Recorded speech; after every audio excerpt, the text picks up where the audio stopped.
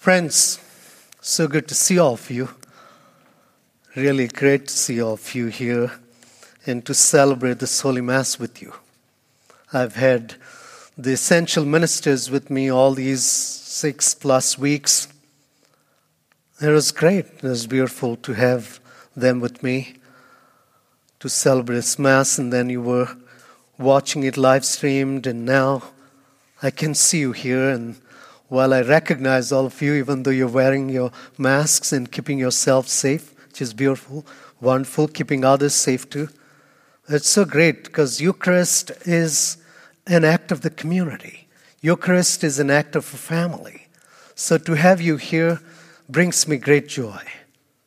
And I know how much joy your heart is filled with, especially as we celebrate Mother's Day too, and so few mothers are here, and all of us have mothers, right?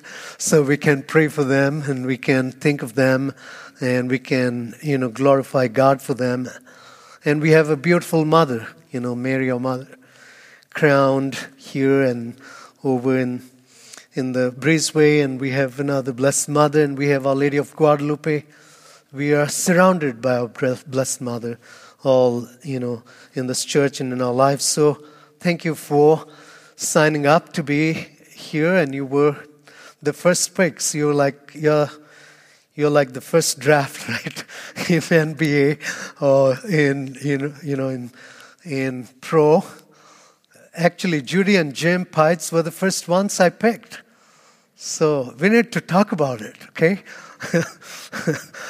Undercover, some deals. No, nothing like that.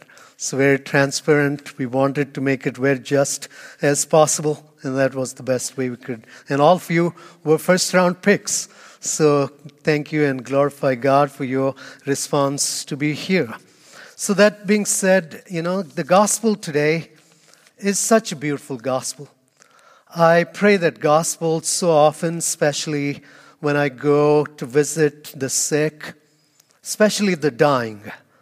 I was at Sunnyside Kaiser this Wednesday, anointing, giving last rites to a dear friend of mine from John the Baptist. And, his daughter was there, and I used his words, "Do not let your hearts be troubled," when I was reflecting with them. When we have a funeral, my heart goes out to all those people that have lost their loved ones these days, whether through COVID-19 or other illnesses, especially to the Adams family that are grieving the loss of their son, Brendan Adams. His funeral will be Tuesday.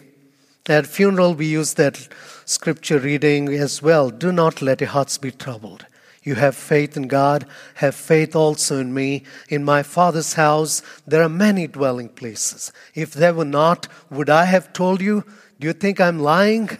In other words, so Jesus is really telling us that in his Father's house, there are many dwelling places. Dwelling, remain in me, he says. This chapter 16, 17, 18, Jesus 14, 15, Jesus talks so often about remain in me, abide in me. And now he's talking about dwell in me. And toward the end of the gospel again, Jesus speaks those same words. So, Jesus is inviting us into a relationship.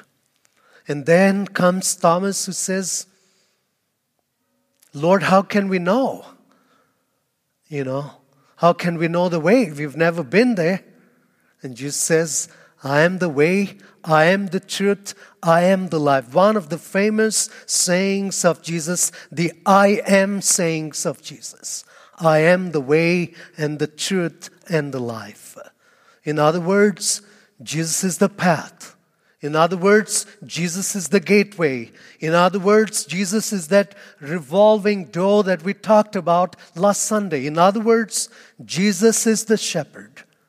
He is the way, the truth, and the life. And there comes Philip, who says, "Master Jesus, just show us the Father, that's enough. Just show us the Father and we'll be great." right? Just show us the Father. Let's not, delay this any further. Just show us the Father. And then Jesus' words kind of reminded me of my own mother's words, who says, and I quote here, Jesus says to Philip, "Have I been with you for so long, Philip, and still you do not know me? Whoever has seen me has seen the Father. How can you say, 'Show us the Father'?" Right? And it goes on. "Do you not believe that I am in the Father and the Father is in me? The words that I speak to you, I do not speak on my own. The Father who dwells in me," again see, the word dwells in me, "is doing his works." The Father who dwells in me is doing his works. So, friends, what do we draw from this great gospel? Well, the simple truth, the honest truth is Jesus is saying, I'm dying to be in a relationship with you. I'm so hungry to have a stronger bond with you. I want to be with you. I want you to be with me. Remain in me. Abide in me. Dwell in me. Do not let your hearts be troubled. Have faith in God. Have faith also in me. And not just I'm dying. Guess what? He died so that he could have this relationship with us. So he could show us the path to the Father, our loving God. That's what Jesus is asking of us, to really bond with him. How can we know Jesus better? The scriptures give us the truth. Jesus' words give us the truth on how we can truly bond with him. Our life of prayer helps us come closer to him day by day. Personal encounter happens one-on-one. As we celebrate Mother's Day, when I come down, let's think about it. Before that, this last Friday, my staff and I, we had one of the Zoom meetings from our homes. We got to see a little of our homes, and we got to relax in our homes and start our day at 8:30. By the way, they still work very, very hard for all of us. I'm so grateful to each one of them. Our parish staff, our school staff, and faculty, every one of them. So we are talking about, and when we talked about how we are feeling right now, what's going on in our lives right now, what are our dreams right now, what's my prayer right now. I shared my feelings, and I heard my staff genuinely sharing their feelings and what's happening to them in their lives right now. Their anxieties, their worries, their joys. There's one of our staff member who worked hard toward graduation. Doctoral studies is a long time. It's a hard period. But there's no way to have a graduation celebration. So, we felt for that person.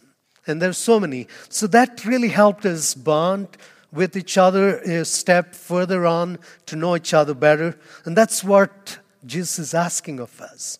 And when I come down driving to church or going home, there's this store that's named My Mother Knows. And I always think about it and smile. It's like, yeah, she does. I couldn't figure it out when I was a kid, but she always did. She always knew what I was feeling when I was down and low. She would say, "What's going on, son? I know something's bothering you. I know something's troubling you." Even in the letters that I wrote, she would recognize the tone of my letter. I was amazed by that. I didn't have a smartphone, or it didn't exist during that time. Trust me, it did not exist. Okay, I know you're thinking, Sonia and her brothers, like, seriously? It didn't exist? Yeah, it did not exist. There were no cell phones when I was growing up. To get a landline was a great deal back in India. So, but my mom knew that. She knew that I was troubled. She knew the right words to use in the letter. She wrote back to me. That's the mother's love. You cannot describe a mother's love. So, and that's the truth of every mother. I'm sure if you were given a microphone, you would say so much for your mother. And you want to, and I hope you will. In your words, in your written letters and cards today that you'll send or have already sent. And if not, do that. They have such consoling words that give us reason to get up and walk again. Mary is a great model of motherhood. She teaches us so much. The Catechism of the Catholic Church says Mary is a great model for all mothers and uses the title of advocate, helper, benefactress, and mediatrix, speaking about Mary, the mother of Jesus. These titles, friends, are important for us to understand Mary's special relationship with her son Jesus. Yes, with her son Jesus. She's the mother of Jesus, and with all of us, her children. Mary encourages us in our effort to follow her son Jesus Christ, our risen Lord, who is, just as I said, dying and died so that we could really bond in this relationship to know how much he loved us. No greater love than this, to lay down one's life for one's friends. So Mary gives us that hope, that courage, that strength we need to live as her children, leading the path that Jesus calls us to follow him. She's the advocate. She's our helper. Mary assists us in our life prayer and is an example for us. And mothers, Mary prays for us. So mothers, pray for your children. Pray for your children. Share the task of praying for your children, for your spouses. A mother's example of listening to God teaches children the importance of doing the will of God. I learned it from my mother. Mothers, teach that to your children. Be that example of an advocate, of a helper, of a benefactress, a patron in the family, and invite. Mary was patron in her own family and invited the Father's graces upon her to raise her son Jesus along with her husband Joseph. In today's family, mother offers a constant stream of love and encouragement to her children and her spouse. She is the patron of love and of refuge to her children, her family. A mother like Mary is mediatrix, bringing people together as co-workers with Christ in the work of salvation. Mother, you are a mediator between your children and the work of salvation Christ has given us here on earth. As we journey toward eternal salvation, let us be mediators. Let us be that revolving door between Christ and our family. And let us lead all souls to heaven, the salvation that Christ has proclaimed. And may God bless you, mothers. In the name of the Father, the Son, the Holy Spirit.